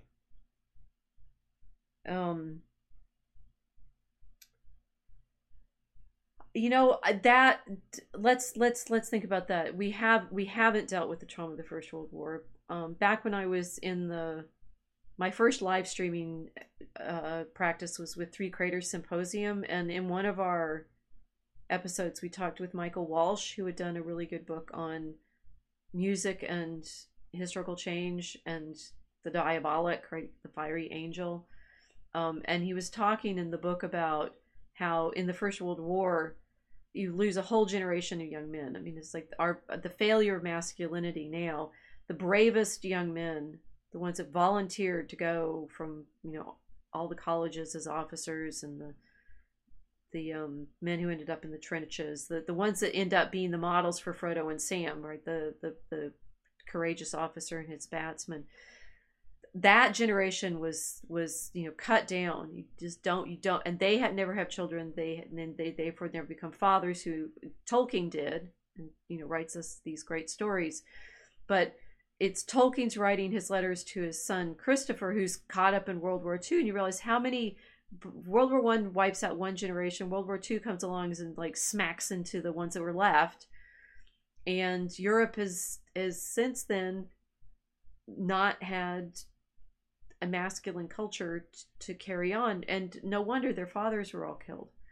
In the United States, we had fewer people killed, directly, and those men come back and I guess start up the 50s and 60s. But whatever happened in the 50s and 60s, I don't think we've dealt with that either from the side of what the atomic bombs really were, either actual weapons or excessive firebombing. One way or another, the Americans have not dealt with the destruction that we caused in those aerial bombardments, and how that trauma fed into when it happens in the 70s, and then we end up with the abortion trauma that we're still living through. Modernity, it's like you worry about whether we were in the Middle Ages. It's like modernity is one layer of trauma after another.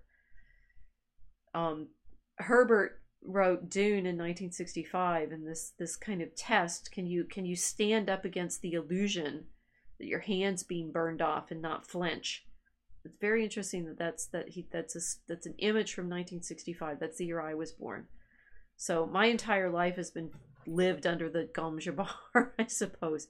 Can you hear the story about how you're all going to be incinerated in a nuclear blast? Can you hear the story about how your government is not to be trusted? Can you hear which version of can you keep your hand in the box and not flinch have we had to stand up against? Mike 1000, any tips on how to reflect on this time as a period of spiritual trial? Yeah, I do think it was interesting that Dune came out last summer when, they've obviously been filming the movie for a bit, but that you end up with a film about standing up against the drug lords, and yet you need the drugs to keep your economy functioning, right? Whatever the spice is, they need it for the travel, they need it for the leaping that they're making across the galaxy in their spaceships.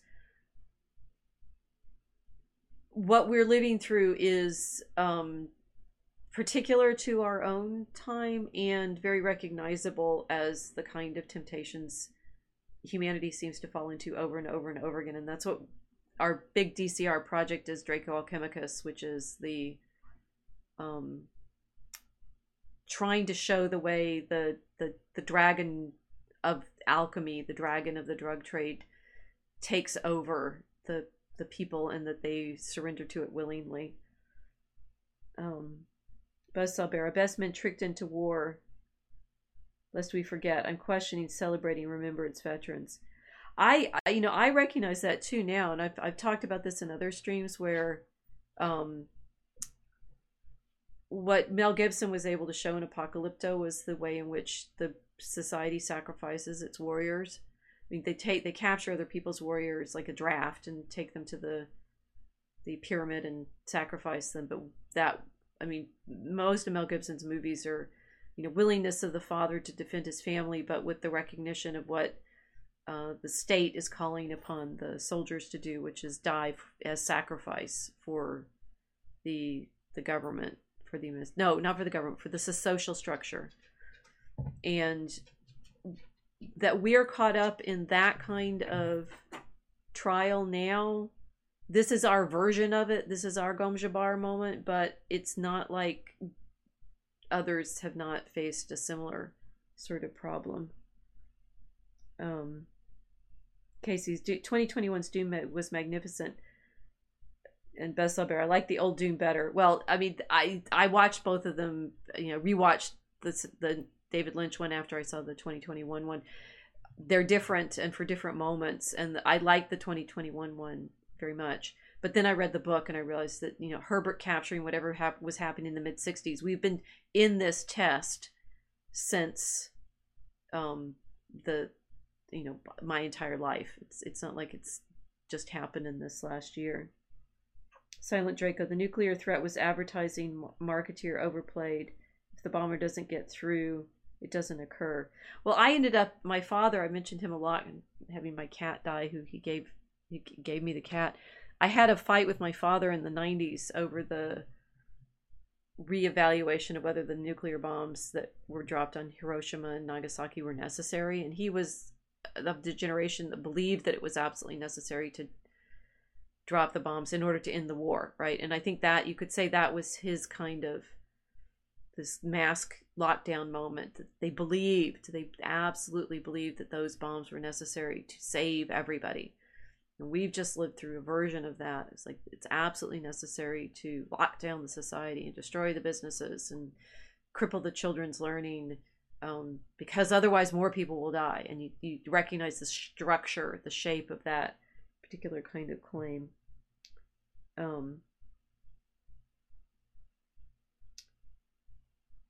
Casey, Gibson's Hacksaw Ridge was brutal. I haven't watched that one, so I don't know. Turn Flang, the South Americans committed the worst genocide in human history. There have been a lot of genocides in human history. The Mongols were pretty effective at wiping out large cities. This is maybe one day Kiltz and I can do an episode where we're talking about this kind of historical repetition. There's all like we're living in a unique moment of human history because every moment of human history is unique, and then we're also living in repetitions. I don't know what this meme was about. It's like why did they turn dark? Critically ill Wuhan doctors wake up to find their skin turned dark after beating coronavirus on the verge of death. I don't remember what that was about, but it's this sort of weirdness of different kinds of things that came out of this time, like the willingness that people had to cover themselves up, swathe themselves in plastic. What does amnesty even mean? I mean, it's like I think this is the problem for war, right? When a war is over, everybody says, "Oh, we need to stop and forgive everybody that was on the opposite sides, and then the historians come along and say, well, we do need to actually understand how we ended up in this conflict, and yet they're continuously similar and seem to be able to repeat themselves regularly. Mike 1000, hard to face the horror of having made the wrong decision. What's interesting is we make the wrong decisions constantly. I mean, I can easily end up in tears over the mistakes that I made growing up and the choices that I made, and how can I, and they ratchet back to, this bad decision that I made when I was 12. And you're like, how do we not make bad decisions? Needs to be the moment where we end up on our knees before the cross saying, I'm a sinner. And so, go the Atlantic article saying, we want to just forget about it and go move on. So no, we none of us get to forget about it, because we all made mistakes. Somehow I made mistakes in the course of the last couple of years. Maybe I could have done things better. Maybe you don't know. It's like to have this premise that you're not going to then shouldn't be examining how you made your choices is silly, I think. Great meme again. Well, you guys sent the memes in, so I want to show you the ones that we chose. The religious, the degree to which people are able to recognize that this whole exercise was on the level of religious belief, and why, the I don't know what these characters are called, but the smug guy saying, "You're not fooling me. I know you use hell to scare people into submission." Well, yeah, and he's saying it to the priests with a mask on. There's literally no reason you guys would ever lie. You have absolutely nothing to gain. Talking to Fauci and is that Gates and Biden.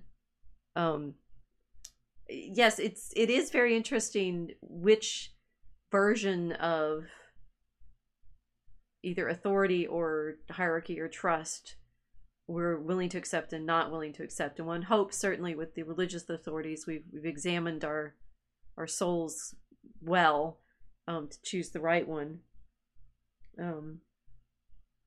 Buzzsaw Bears, have you or anyone else read 1984 and watched the movie?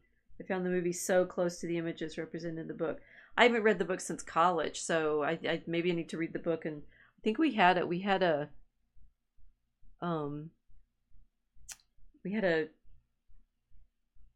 Big Brother meme somewhere in the group.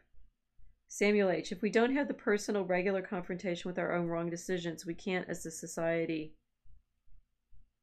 sees it. But I think Samuel, you have another thought in there. Buzzsaw Bear, Rachel, did you get these from Fox's Best? Probably not, since I haven't seen them. No, I made a plea on Social Galactic and in Telegram for people to please send me memes, and then Kiltz and I chose the ones that we wanted to use as we were talking. This is my absolute favorite because, of course, it's a corgi.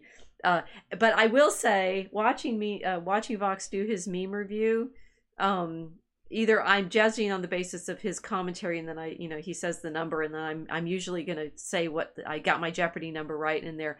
Or maybe I'm good at picking memes and I pick the same ones Vox does. I'm not sure which it is, but we're going to go with day 18 of lockdown filled the dog with helium as just my favorite because it's dogs, right? Silent Draco, state replacing church in that meme, value the body and not the soul.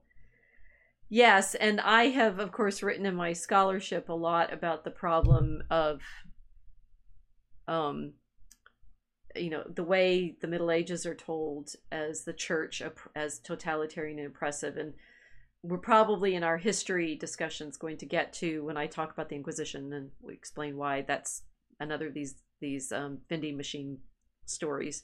So the vending machine takes over from the church as a guide, obviously, and we need to work on that. But we'll go back to the okay, so this one with all I'm saying, I got 3 polio vaccines in a year and still got polio. I'd start asking some questions. I am now reading a lot, and we were trying in this episode, we wanted to talk about this social experience that we've been through, but the problem with where medicine has gone and the degree to which we've bought into the snake oil in modernity is, one, things that we're reading about for Draco Alchemicus, and two, it's all been snake oil. Definitely. So here we have the helium dog, who is the best meme ever because they float. And back to the amnesty. So we made it. Okay, we made it. We made it through. Turn flame. There were times when thousands were sacrificed a day for hundreds of years in many civilizations. The phenomenon of human sacrifice, I think, we need to look at that and meditate on it a lot. I mean, abortion clearly was. It's Anne Hathaway is coming out right now with a claim that we explored in Centrism Games about these Hollywood actresses saying it was worth it because I sacrificed my child for my career. I mean, that is straight up a decision to kill another human being in order to have a particular earthly outcome for yourself. So we're still doing it.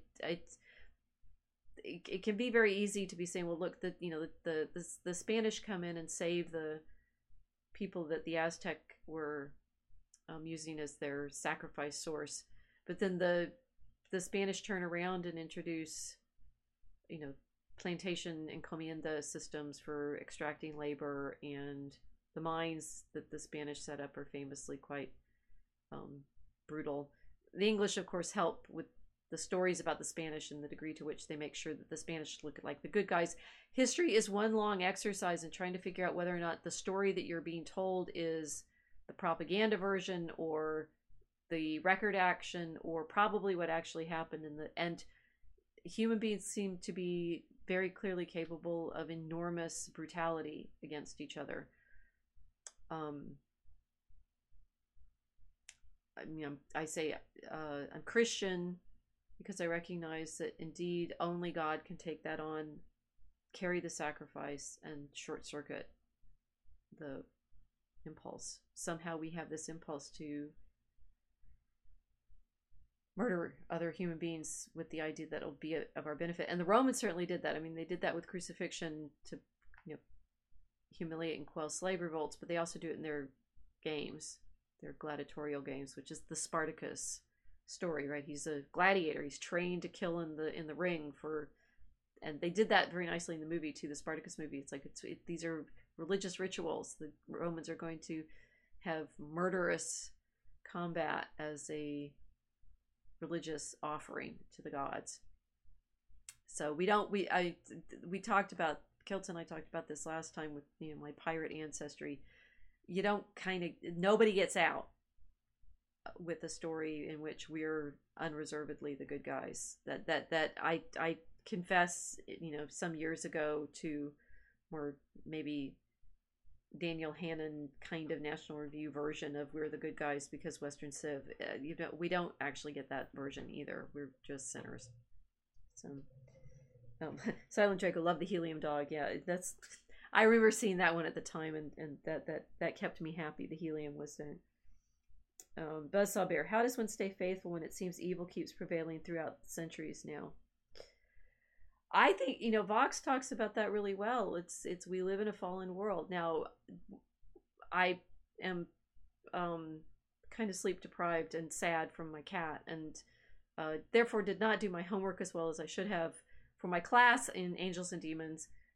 But we did read a book this past weekend on the free will and the fall of the angels, the fall of the rebel angels in 13th and 14th century scholastic philosophy. And you would think that these guys, they're highly logically trained. They're reading their Aristotle. They're doing their dialectic. They know how to make strong syllogisms. They could not solve it, which is how we end up with nominalism, which is maybe yet another episode for a stream. I'm feeding you lots of topics that you can tell me whether you want to hear more about.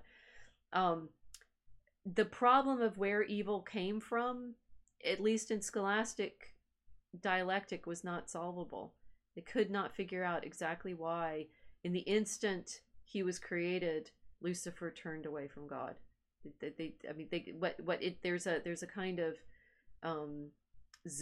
asymptotic division of, well, it was this instant. No, it was the second instant after he was made. No, there couldn't have been an instant after he was made. When could he turn? There's no moment when he could.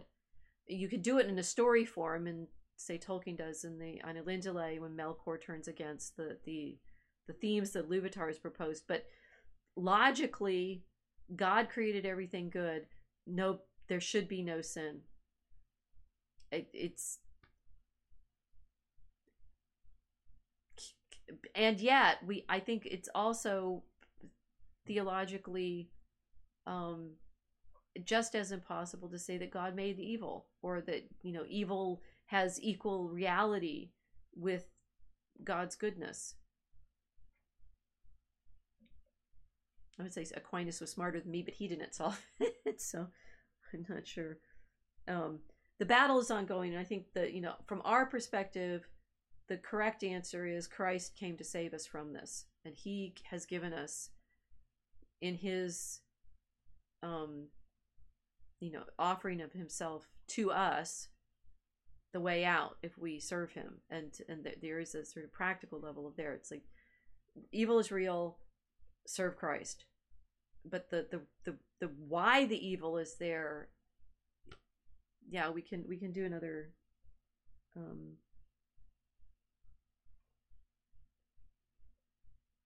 Casey, R.I.P. Sophie Cat. Yeah, I know kind of the moment she died, because I was watching her breathing get shallower and shallower and shallower, and there was a moment when she just went, and it was this morning. She was sitting next to me. Turn flaying. Satan was made to rebel, in my opinion. It doesn't work to make Satan made to rebel, because then you make God the source of the evil. And that it's good to be made with free will and to have choices. That makes more sense. That we want to be able to choose to go with everybody in our society, rather than have to stand up against the evil that's being had. We get that in a practical, like within the game level, but from the game outside design level, other than it makes life more exciting and we get to level up and be tested. And God does seem to, the scholastics talk about this, how God uses the angels, the fallen angels, to test us. And Satan, Job is given Satan comes and asks, can he test Job? And God says yes, right? So there's these weird stories that philosophically are actually very difficult to parse. And as I said, the book we were reading was by Tobias Hoffman, and it's the free will and the rebel angels. And as far as I can read it, he's Hoffman's a great expert on the scholastics and worked very carefully through all of their proofs, but they parse and parse and parse, and then Occam comes along and says, nah, that works, with nominalism. And the problem of solving why that there is evil is real, why there is evil is harder to explain. Yeah. So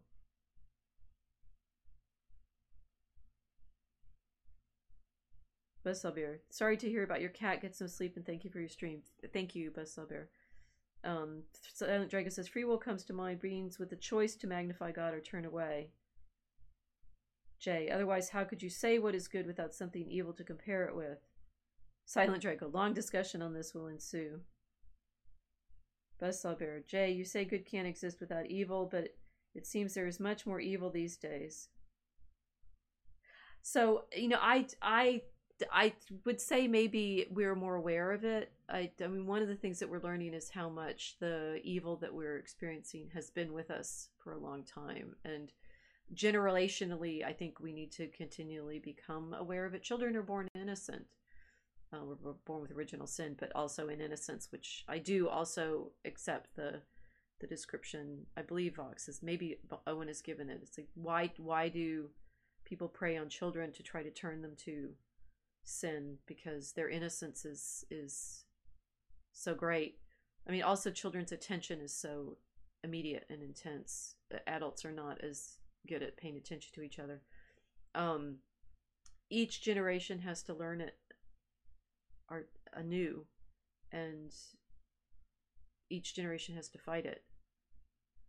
I don't think I actually believe that the evil is greater now than it has ever been, except insofar that there's more people that we are dealing with. But the world's been evil for a long time. Silent Draco, we might have to wait for that day to get the answer. Yes, very likely.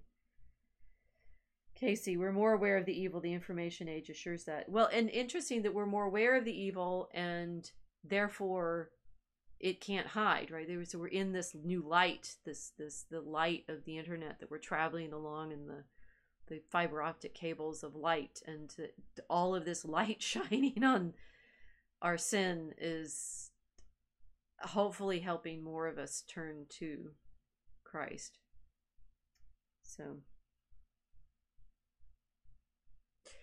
well, I'm now aware that I've been here as long as we tend to promise, and I'm enjoying talking with you all about the question, but I promise you I can't answer it right now, and I'm curious to see how you all continue to talk about it. So maybe we should, yeah, well, we can definitely to be continue on this. Where does evil come from, and why is it? But don't despair.